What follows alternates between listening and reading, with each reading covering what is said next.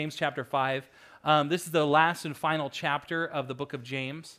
And we've been in this series. We've been in the book of James primarily because, there's a ton of practical living. In fact, the first 4 chapters are almost all practical and just on wisdom and taming the tongue. And there's all sorts of different things in the first 4 chapters of James that are very fundamental for living.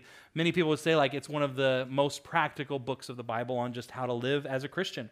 But when you get to chapter 5, it kind of turns a corner and it kind of gets a little spiritual, like even I would say spiritually deep. And I'd like to say he saved the best for last. I don't know what he was thinking when he wrote it or what the Holy Spirit was using him to do, but I do know that it ends on some of the most fundamental points and principles that we find in our Christian life. And really, there's a huge call to prayer and to faith and to believe. This is a book that's written to those who are scattered. It's to the 12 tribes who are dispersed. They're around. They're scattered. They're not meeting together like they usually were. They're not in the same city that they once were. And so it's very applicable to where you and I are at. We aren't all together. There are people that Lindsay and I have not seen since the beginning, since March, the beginning of the pandemic. And I'm sure that's true for every person in this room. There are those in your life that you have not seen face to face since this all got started. And so there's a topsy-turviness. There's a scattered feeling that we're not together. Things aren't the way they used to be. And James is writing to that kind of people. He's writing to a persecuted people, a scattered people, a people that life is not as it was. And he ends his book with this chapter 5, and we're going to end today on this chapter as well, and we'll move on to something even more wonderful in the weeks to come. But James chapter 5, verses 13 through 16, and this morning we're going to talk about the prayer of faith. Is anyone among you in trouble? That's how he begins, James chapter 5. Is anyone among you in trouble? Verse 13. Is anyone among you in trouble? And I just think we could start right there because I would say there's some level that we could all probably raise our hand and say, yeah, yeah, we're in trouble. You might look at our world and you would say that about our world, right? Our world is in trouble. Our economy is in trouble, even though it feels probably okay right now. It's like the sleeping giant. There's things that are in trouble in your life. You might look at your own life and maybe your finances were impacted in the last year or your relationships were impacted in the last year. So we could all probably answer this question, yeah, there's some trouble that's brewing, whether it's felt trouble or trouble that's coming in the future. And he answers the question, he said, let them pray. Let them pray. Is anyone among you happy? Let them sing songs of praise. Is anyone among you sick? Let them call for the elders of the church to pray over them and anoint them with oil in the name of the Lord. And the prayer offered in faith will make the sick person well. The Lord will raise them up. If they have sinned, they will be forgiven. Therefore, confess your sins to each other and pray for each other so that you may be healed. The prayer of a righteous person is powerful and effective. Powerful and effective. I want to read a quote by a pastor named Chris Hodges. He says this about prayer. Prayer is the difference between the best I can do and the best God can do. The best I can do and the best God can do. I think we all get to places in our life where our human willpower, our human effort just doesn't measure up. I love that song that we sang, I'm not enough unless you come. Can you meet me here today? Holy Spirit, come. I'm not enough unless you come. I know that's the essence of the gospel. The essence of the gospel is not measure up. The essence of the gospel is really, I don't measure up. I'm not enough. I don't have enough. There's not enough obedience that I can live up to. There's not enough holiness that I can live up to. I can't do enough right in this life to earn salvation, to earn the love of God. I receive it because He's so good. And in knowing that I am not enough, that causes me to have a deep love with Jesus. That causes me to have a deep dependence on Jesus and a deep hunger for Jesus and a deep appreciation for my salvation. And so I think sometimes when we're struggling in our relationship with God, we often are wanting to look to God to be the one that we blame. Well, God didn't do this and God didn't do that, or God hasn't come close. When the reality is maybe we're not aware of how great of a salvation that we have received. Man, restore unto me the joy of my salvation. I think many of the faithless points of doubt in our life could be answered with just that simple idea of, I am saved. And it's a miracle. what God did for me. I don't deserve this, man. This life that I have, I don't deserve this. There are times when we are simply not enough. And we kind of say it tongue in cheek. I don't know if you've heard this phrase or maybe you've said it in conversation. I know I'm guilty of it. It's like we tried this, and then we decided to pray. And we finally got around to praying. Has anybody guilty of that? Like, yeah, we went to this doctor, went to that doctor, went to this nurse, tried this homeopathic method, and we went on and on and on and on and on and on, test and test and test. And then, we just got to the place where we just need a miracle. We just need to pray. It's like, man, I wish that wasn't our last resort, but actually it's okay that it is, because that's where God wants to show up. He wants to show up when we've tried everything else. When looking to him and saying, I need a miracle in this situation. 5 years, we just passed our 5-year anniversary as the pastors of this church. Before that, Pastor Greg pioneered the church in 1989. Pastor Greg's in the back there. Everybody say, what's up? Pastor Greg, raise your hand there. Pastor Greg did our youth Bible study this morning at 9 a.m. He's still vibrant, active. Still participates in everything that we do around here. But when the district supervisor of Foursquare asked, if we would consider the church, and we were coming up here and, visiting and getting to know people and different things like that, one of the things that left my mouth in a lunch that we were having, my wife was there, is I said, yeah, it would be a miracle if this all works. If it actually worked, if it worked. Like, it would be a miracle. That's what I said. And he looked at me and he was so straight-faced and he was so confident and such scholarly pastoral wisdom. And he said, James, every church is a miracle. Every church is a miracle. And I was like, wow, what a reminder. That stuck with me, because what a reminder of you being here this morning is a miracle. And not just because you lost an hour of sleep. You being here this morning, you could be anywhere this morning. You could be nursing a hangover this morning. You could be on your way to your next hangover this morning. You could be anywhere. You could be anywhere. You could have never met Jesus in your life. You literally could be there and you could have never encountered the Lord. It is a miracle that you met Jesus. It is a miracle that you're saved. It is a miracle that you are where you are, doing what you're doing, believing what you're believing. That is a miracle. And every church that exists in a pagan culture like ours is a miracle. And when we lose that just freshness that God does miracles, and we look at all the ones that he doesn't do, we look at all the times that he doesn't come through, and we let that questioning and that doubt outweigh all the miracles that we're currently living in, man, we miss faith. We miss the richness and the freshness of the life that God wants to have with us. And so wherever you're at on the spectrum of your pursuit of God, ask him to remind you of the miracles that you're living in right now. The miracle of the breath in your lungs. Man, this church is a miracle. Every church is a miracle. Churches don't survive transitions. That's a miracle. That's a thing that happens. Churches don't survive being planted. 1989. How much money did you have when you started the church, Pastor Greg? $500. $500 and a handshake and a prayer. Go get him, Tiger. That's everything in our lives are miracles. And just to be reminded of the freshness of that makes us anticipate the next miracle that God is going to do and believe for it. James makes 3 statements on prayer. And I didn't exactly put them the way that he says them. But prayer puts my unknown future in the hands of an all-knowing God. Prayer puts my unknown future in the hands of an all-knowing God. Here's the thing. We don't know what's coming tomorrow. We don't know what life is going to look like tomorrow. We don't know what life is going to hold. We learn to pray today because tomorrow is coming. And as we grow in our confidence, as we grow in this confidence of who God is, and as we grow in this confident language of prayer, we begin to see God move in our lives, and the next thing isn't as hard as the last thing was, because we can trust that God is faithful. Look at James 5:13. Is anyone among you in trouble?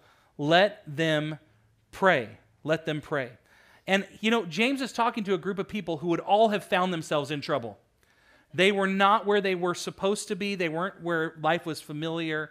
They were a scattered people. And he says, if you're in trouble, man, that's the time to begin to pray. Jesus puts it this way, Matthew 6:31 through 34. He says, "Do not worry, saying, what shall we eat, or what shall we drink, or what shall we wear? For the pagans run after all these things, and your heavenly Father knows that you need them. But seek first his kingdom and his righteousness, and all these things will be given to you as well. Therefore, do not worry about tomorrow, for tomorrow will worry about itself." Each day has enough trouble of its own. Listen, most of human history has been about worrying about what you're going to eat, where you're going to sleep, and what you're going to drink. Food, water, and shelter. In fact, if you were to take all of human history, the majority of humans that have graced this planet Earth, who have lived here, have only had three things on their mind all day long, every day: food, water, shelter.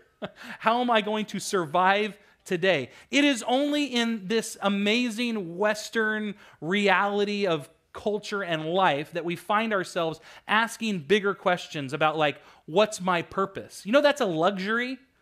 That's a luxury. In the scope of human history, it's a luxury to ask, what's my purpose? So every time you ask about what your purpose is, every time you feel anxiety about what your job should be, and as long as it's not food, water, shelter, anytime you feel those things, you should just say, thank you. Thank you that I have the luxury to ask, what's my purpose? Because for the last thousands of years, whether you're an old earther or a young earther, how many of you know people haven't had the luxury of asking that question?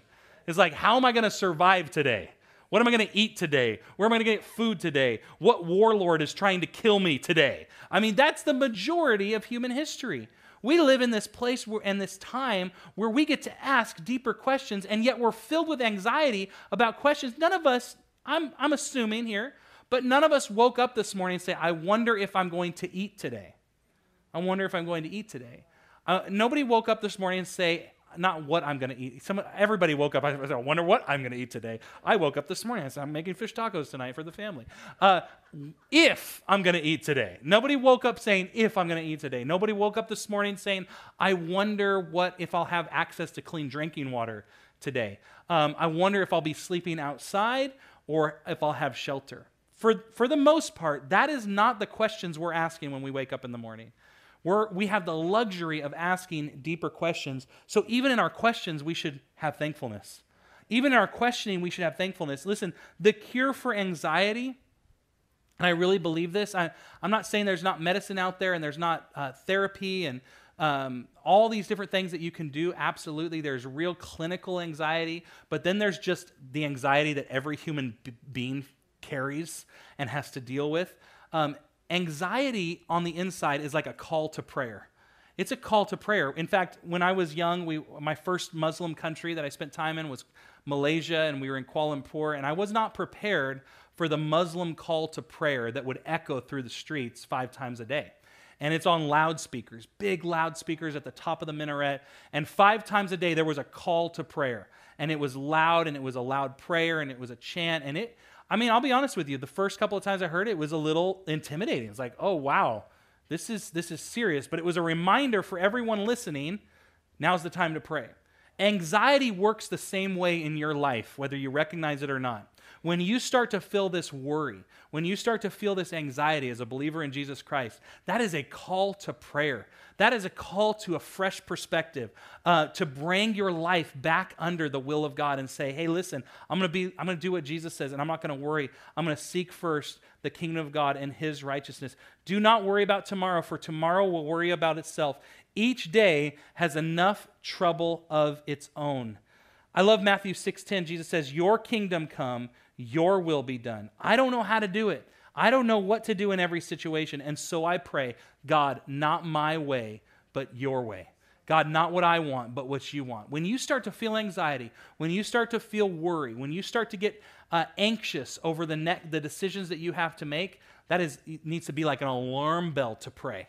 An alarm bell to silence your heart and to call on God and to believe for what he has for your life. And we're going to talk about what it means to have a prayer of faith, but I don't know about you,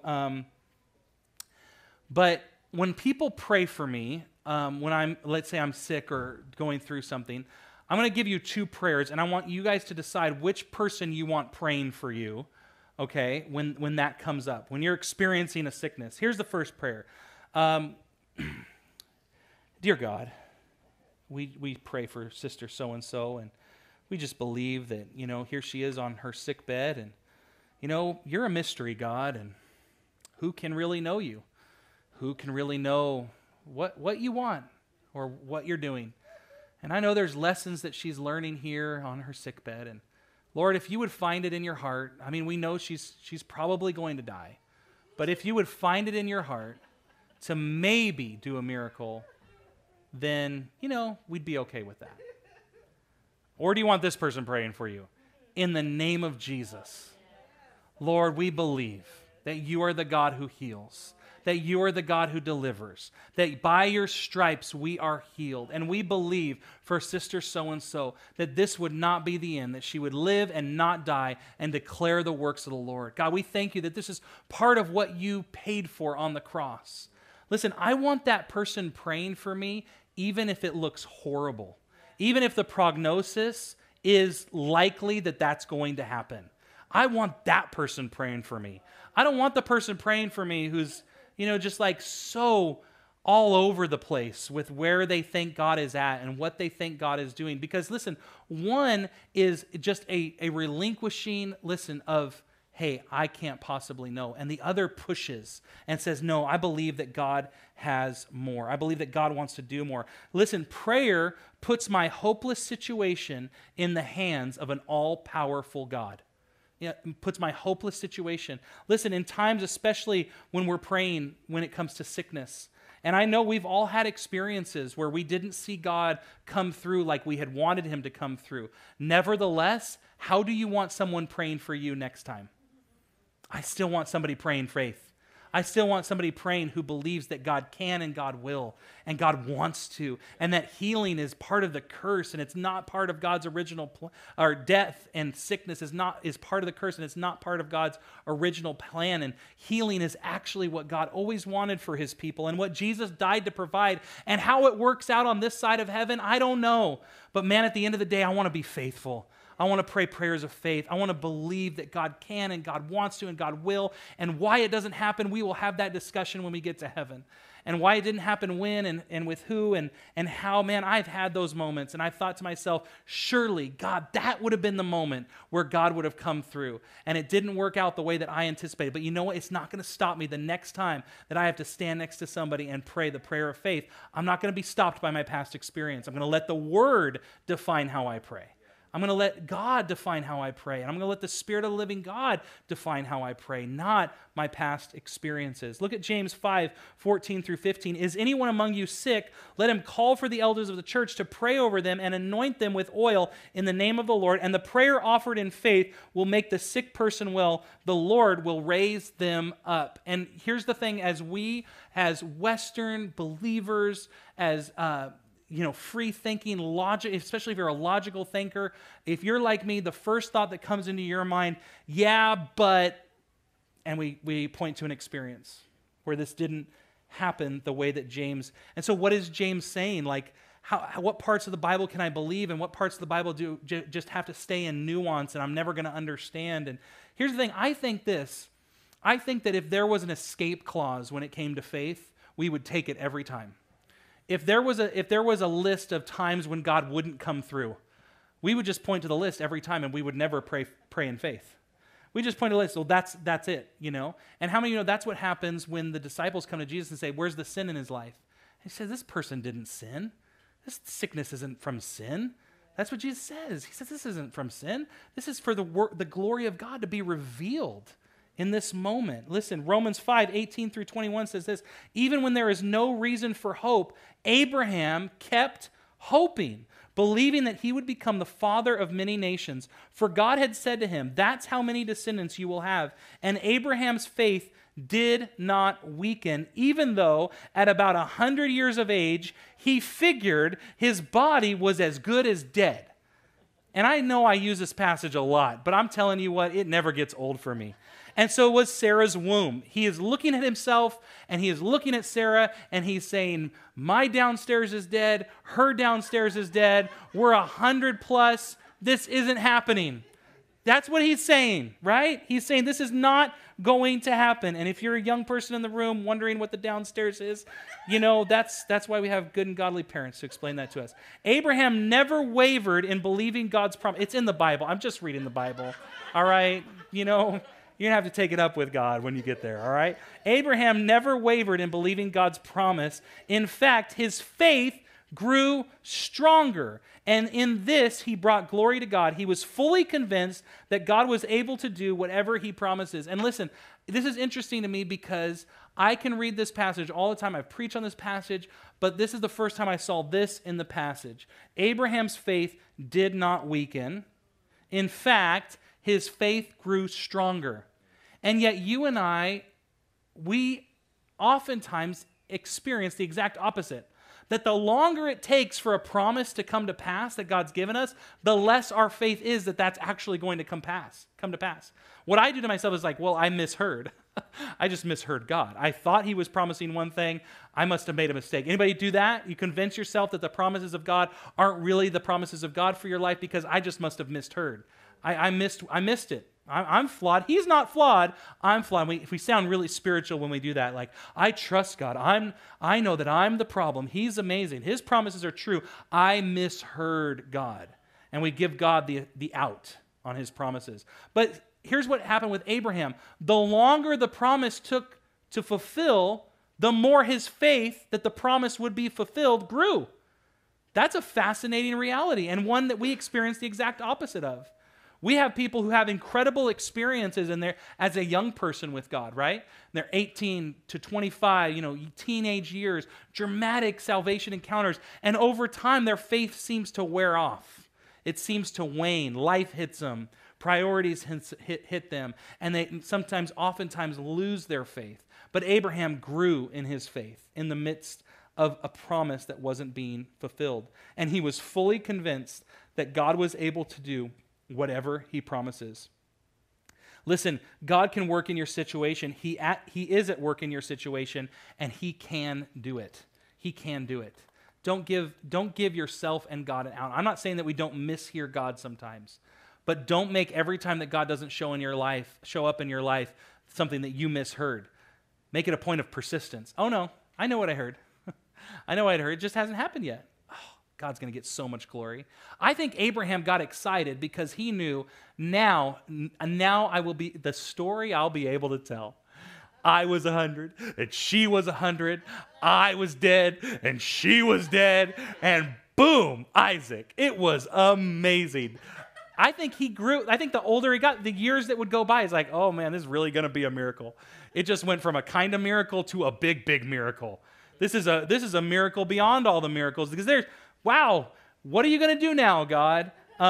Listen, prayer puts my broken life into the hands of an all-forgiving God. Look at James 5:15 through 16.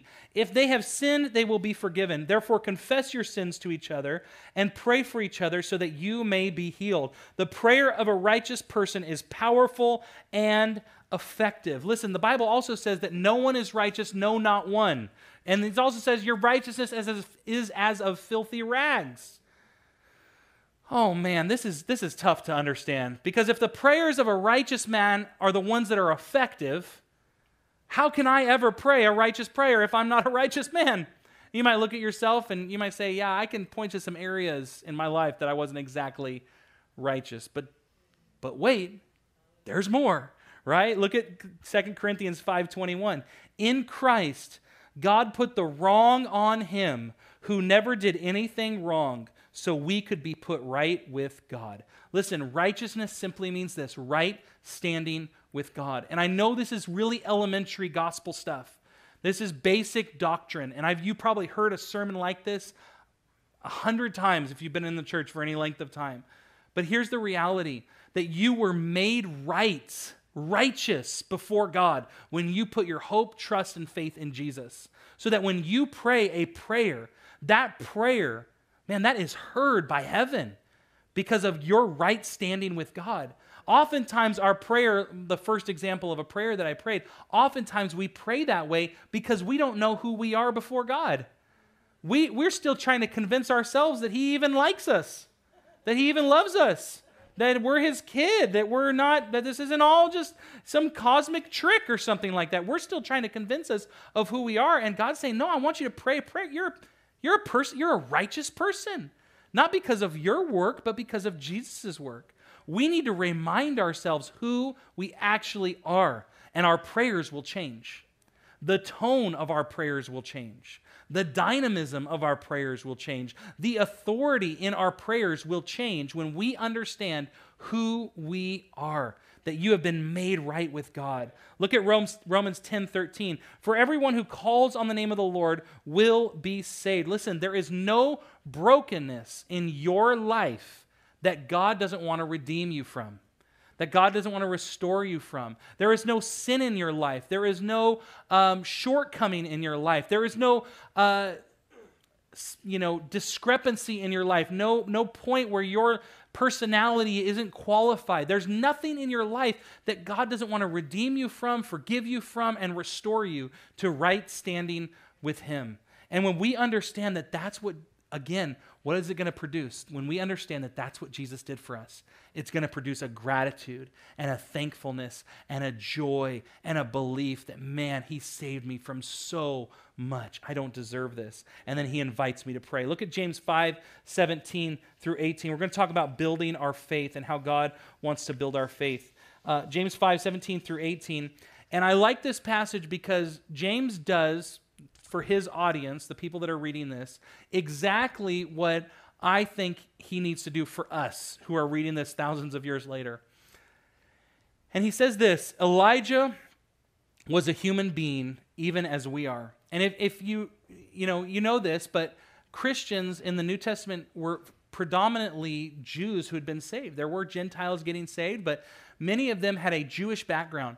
And there would have been two really huge heroes in their faith from the time they were little kids. And Moses would be one, and Elijah would be one.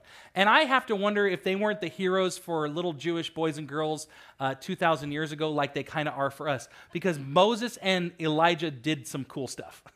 Like they got to see some pretty miraculous things happen through their lives. Moses got to stand at the Red Sea and watch it part. Elijah got to see God provide the oil and the bread and see it multiply and so many other things. Elijah got to stand on Mount Carmel with the prophets of Baal, and they were weeping and wailing for days on end for fire to fall on their sacrifice. And Elijah, dug a moat and filled it with water and then soaked his sacrifice in water, just say, and got to see, watch my God now. Watch him work. And then got to see the fire, like a fireball from heaven, consume the sacrifice. And he just got to sit down there. He even did this to the prophets of Baal. He said, where's your God? Is he taking is he on the toilet? That's what Elijah the prophet said. Where's your God? Is he sleeping? Is he taking a dump? Where is he? Where is your God? That's what Elijah got to do. I wish I could say what I think he was. He was bad. He was a bad man, right? He was just awesome, like bad to the bone, if you know what I'm saying. Like he was cool.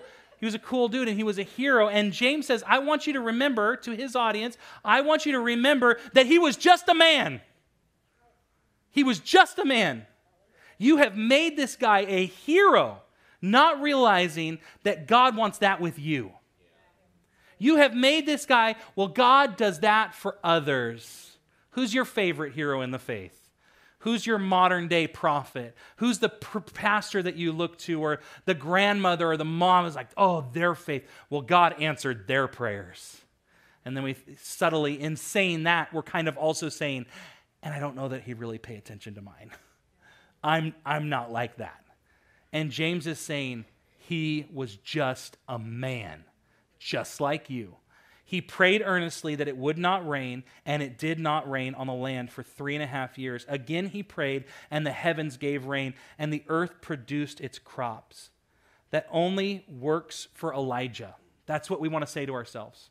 When you read the Bible, it's the tendency of every human who has read the Bible. That works for Elijah. That works for Moses. That works for Paul. That was the New Testament Christians. They got to see the stuff. That works for Billy Graham. That works for, whoever your hero is. That works for them. It's not really how it works for me.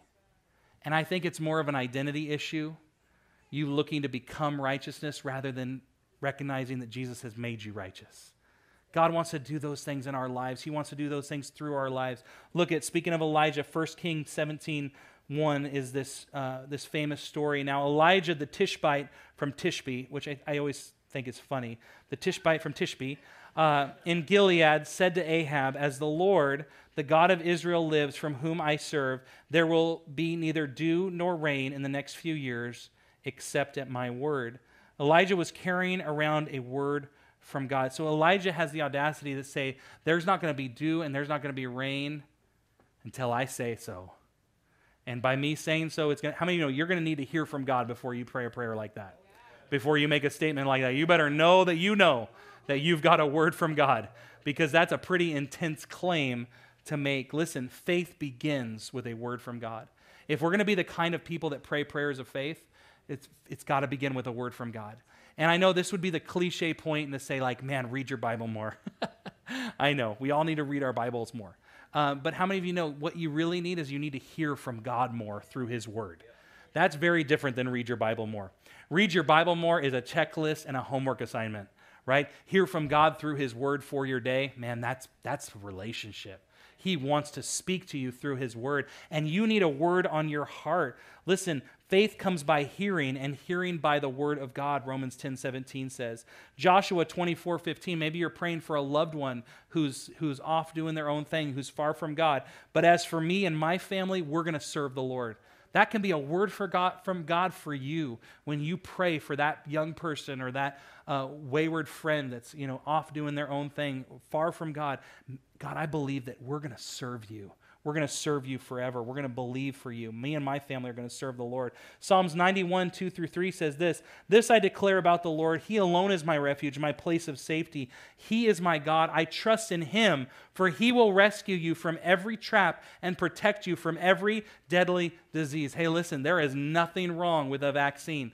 You have an opportunity to get the vaccine. I'm going to tell you, you need to do what you feel you're called to do. But listen, he alone is my refuge.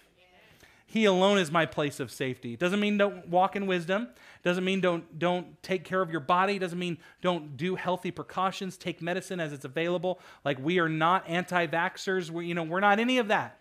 But how many of you know, listen, at the end of the day, God is our protector. He is our safe refuge. Don't put a vaccine in front of him.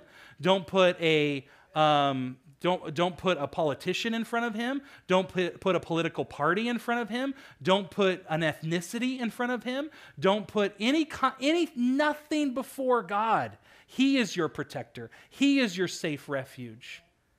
And I think sometimes we look for lesser things to put our hope in because it's easy and we can control it. It's within our control, and God is not. But he can be trusted.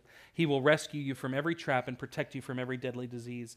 Philippians 4:19 says this, "And my God will meet all your needs according to the riches of his glory in Christ Jesus." Man, if you're going through financial trouble, you need a word from God that you can hold on to. The reason why Elijah was able with confidence to say what God had said to him is because he had heard from God. You need to hear from God for your situation. Get a word from the Lord. Philippians 1:21-1-3 says this, "I look up to the mountains and to Capitol Hill, a longing for God's help. But then I realize that our true help and protection come only from the Lord, our Creator, who made the heavens and the earth. He will guard and guide me, never letting me stumble or fall." I look to the mountains, and I look to the hills, I look to the government, and I look to the people around me, and I say, man, God is going to bring me help from there. But then I realize, oh, no, my help only comes from God. Some of you guys are going to get helped out this week, right? You know what I'm talking about? You're going to get a little check in the mail. Yeah, and you know what? In case you're wondering, there is a scripture that says you're supposed to tithe on your stimulus. I'm just saying. It's in there. It's in 1 Hesitations 3:9. But you're going to get a little help. But don't make the confusion that my help comes from man. Don't confuse that my help comes from a check, that my help comes from money, that my help comes from government, or my help comes from my community. Your help comes from the Lord. Your help comes from him. And listen, the help that we're going to receive this week as a family, we've got 4 kids. It's going to be a lot of help. And our kids are going to get braces because we get some help. But It's already spent. It's already gone. It's already gone. We don't even know if it's coming and it's already gone. But here's the thing. That's just a side note. That's a different message for a different time. That's for the marriage seminar. All right. But here's the thing. My help comes from the Lord. My help comes from the Lord. You need to get a word in your heart that convinces you of the truth of God's word for your life. Or you'll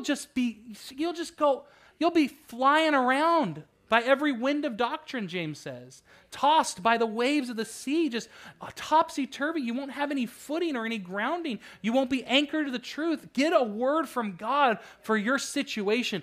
That makes Bible reading fun. And it makes it way more than reading. I love on the Bible app, there's even like different plans on the YouVersion Bible app that you can get, and you can get a plan for anxiety. You can get a plan for depression. You can get a plan for lust, for overcoming lust. You can get a plan for overcoming temptation. You can get these different plans, and then they just feed you the Bible verses associated with that reality. You can get a plan for provision. Man, you can get a Bible reading plan on all the verses about God's provision for your life, about your help coming from Him. I just encourage you, get the Word of God in your heart so that you don't get it twisted, so you don't get swayed, so that you don't let your faith diminish. So like Abraham, can look and say, my faith is growing, not declining. In Jesus' name. All right, 1 Kings 18:41 through 42. And Elijah said to Ahab, go eat and drink, for there is the sound of heavy rain. So Ahab went off to eat and drink, but Elijah climbed to the top of Mount Carmel, bent down to the ground, and put his face between his knees. And listen, he was starting to pray. He said, go, I hear the sound of rain. And how many know it hadn't sounded like rain yet? I hear the sound of rain. Go, get ready, the rain's coming. And then what Elijah did is he put his head in the ground, put his head between his knees, and said, oh God, bring the rain. Oh God, bring the rain. I just said the rain's coming. God, you got to come through. Come through with rain. Listen, faith builds when we determine not to give up. Faith can increase when we've said that there is no going back. You know, I love that one burn the ships analogy, right? Where the conquistadors came over, and because they had to conquer this land, he made them burn the ships because they wanted to leave and go back home. He's like, no, burn the ships. We're not going anywhere. And they were like, oh, this is our new home now. Thanks a lot. Sometimes we need to do that in our walk with God. No back out plan. No options. No plan B. No if God doesn't come through. Just, man, He's going to come through. He's going to provide. He's going to heal. He's going to restore. He's going to make all things new. He can be trusted. Look at 1 Kings 18:33 through 34. Go, this is Elijah, go and look toward the sea, he told his servant, and he went up and looked. There is nothing there, he said. 7 times Elijah said, go back. Go back. The 7th time the servant reported, a cloud as small as a man's fist is rising from the sea. So Elijah said, go and tell Ahab, hitch up your chariot and go down before the rain stops you. The rain is coming. And I just want to focus in on the 7 times that Elijah was waiting on a promise of God. He tells his servant, go look for rain. Hey, no rain. Go look for rain. Hey, no rain. 3rd time, go look for rain. No rain. Go look for rain. No rain. At some point for me, I care about people. I'd be starting to say like, is this really worth his time? Like, maybe I can go look for rain myself. Like he persisted. He kept 7 times he sent his servant back, look for rain. God said, God said, God said, God said. God gave me a promise. That's how important it is to have a word from God. Faith builds when we determine not to give up. Look at Hebrews 10:36 through 39. You need to persevere so that when you have done the will of God, you will receive what He has promised for you. In just a little while, He who is coming will come and will not delay. But my righteous one will live by faith, and I take no pleasure in the one who shrinks back. But we do not belong to those who shrink back and are destroyed, but to those who have faith and are saved. Listen, how many people have given up right before their breakthrough? How many people stopped praying and stopped believing right before the moment where God wanted to intervene in their world? If you've heard from God for something, listen, I just encourage you, hear from Him and persist. The Bible says keep asking, keep seeking, keep knocking. When you're going after something with the Lord, keep asking, keep seeking, keep knocking. My dad was a chaplain for Placer County Jail when I was growing up, and he would hold Bible studies at the jail, and he would have inmates that would come to him after they got saved, and they're like, man, it's just not working. And he'd say, hey, how many years did you live for the world? How many years did you do your own thing? Oh, my whole life, 27 years. 27 years I've been drugs, alcohol, gangs, doing my own thing. And he said, give God 27 years. Give God 27 years. Give God 13 years. Split the difference. You're going to have to give him more than a month. You're going to have to give him more than 6 weeks. Man, this is a lifestyle of pursuit. It's a lifestyle of persistence. It's a lifestyle of belief. And if you did get discouraged, go look at Abraham. 100 years, dead inside, and God comes through. 100 years. Faith builds when we determine not to give up. Look at 1 Kings 18, 45 through 46. Meanwhile, the sky grew black with clouds, the wind rose, a heavy rain came on, and Ahab rode off to Jezreel. The power of the Lord came upon Elijah, and tucking his cloak into his belt, he ran ahead of Ahab all the way to Jezreel. Where's Gina? You can come on up. Listen, faith breaks through the natural into the supernatural. Here's what happens. So after Elijah makes this prayer, makes this promise, makes this prophecy that the rain's coming, the rain starts to come, and he says, go tell Ahab to get in his chariot, because the rain's going to stop him if he doesn't get in his chariot and start heading for Jezreel. And after the rain came, the power of the Lord came upon Elijah, and he's got one of those cloaks on, maybe it's like a long, tunic. And it says he tucked it into his belt, and the power of God came on. And I don't know if you missed this in the story, he ran faster than the chariot. Ahab was in a chariot, and Elijah passed him up. Everybody say impossible. That's impossible. It was impossible. It was supernatural. Here's the thing. When you and I pray prayers of faith, at least we allow for the possibility of the supernatural. If we won't even believe because of past experiences or times where it didn't work out the way we thought it should work out, if we won't even try, we limit the possibility of the supernatural to 0. We limit it. We just say that's not for me. It's not in my control. It's too hard to navigate. There's too many questions, so I'm not even going to go there. I'm not going to believe for those things. I'm not going to trust God with those things. I'm going to take whole sections of Scripture, and I'm just going to put them aside because I can't understand it, so I'm not going to do it. And we limit ourselves from the supernatural. Elijah ran faster than a chariot because he wouldn't be limited by what he believed God could do in his life. Matthew 19:26, Jesus looked at them and he said to them, with man it is impossible, but with God all things are possible. You're a living miracle because you know Jesus.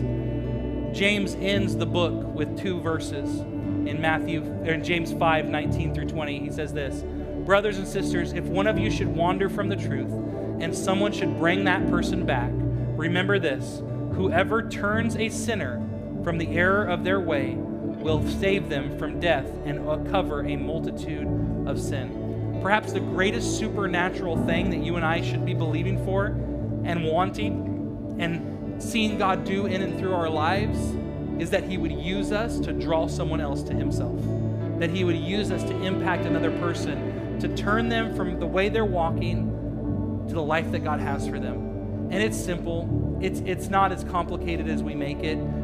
Just love them and want the best for them, and believe that God would use you to impact their life and draw them back to a place of relationship with himself. Would you stand up with me?